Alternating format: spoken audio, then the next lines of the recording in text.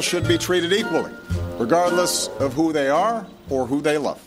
That's President Barack Obama, commenting on the Supreme Court decision to legalize same-sex marriage nationwide. We wanted to know what the students of the new school had to say about marriage equality. If you love someone, you marry them. I'm all for it, so it's all cool. That's Isaiah. Another student, Brian, didn't think it was that simple. It's a good step, but it's definitely not the final step. So, there's a million problems that are way more pressing on gay and lesbian people if you understand that gay and lesbian people are not all people whose problems will be solved by getting married.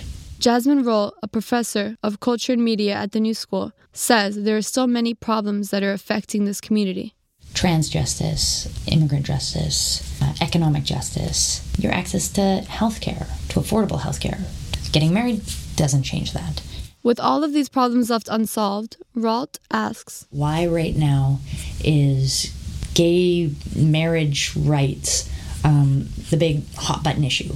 Because marriage equality is easily digestible. That's Brian from before. When we talk about equality, which is a very abstract term, you need to put it onto something concrete, and marriage equality is concrete. One of these concrete problems, according to Jasmine Roll, the majority of the homeless kids in New York are gays and lesbians. NBC News reports that nationwide, 40% of homeless young adults are LGBT. Living on the streets exposes them to dangers like violence, survival sex, and HIV.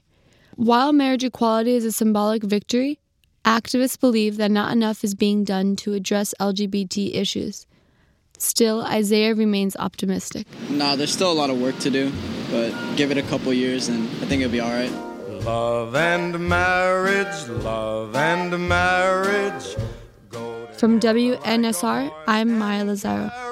This, I tell you, brother, you can't have one without the other.